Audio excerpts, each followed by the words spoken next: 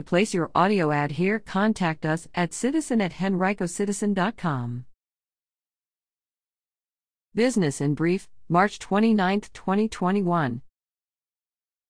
The Westham Office of Long & Foster Real Estate recently honored Silver Team agents for their success in 2020. Silver Team membership is comprised of 3 levels: President's Club, $3 million to $5 million in sales volume; Directors Club, $2 million to $3 million in sales volume; and Executives Club, $1 million to $2 million in sales volume. The agents recognized are Allison Stokely, President's Club; Shannon Clooney, Directors Club; and Sherry G. and the Zimmer Team, Executives Club. Agents Jamie Sutton and Melia Flanagan of Glen Allen-based Weichert, Realtors Barron & Snipes Company recently were honored by the national franchise organization, Weichert Real Estate Affiliates Incorporated, as recipients of the Executive Club Award for 2020.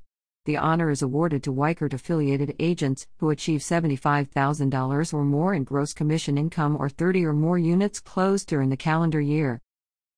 The following area businesses recently met the standards of trust required for accreditation by the Better Business Bureau serving Central Virginia and are now a BBB accredited business: Call-On Construction and Custom Creations, LLC in Henrico, and Superior Electrical Services, LLC and Virginia Staffing Incorporated in Sandston.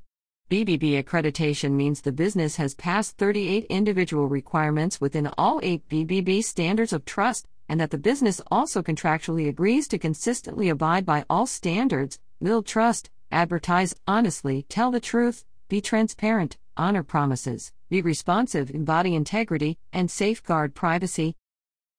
Cushman & Wakefield, Thalheimer recently announced the following lease transactions in Henrico County. Shanko Companies Incorporated, leased 2,922 SF of office space at Grove Park I, 11551 Knuckles Road. Amy J. Broderick and Richard L. Thalheimer represented the tenant. And the Pit and the Peel Incorporated, leased 1,766 SF of retail space at Westhampton Commons, 5800 Patterson Avenue. Annie O'Connor handled the lease negotiations.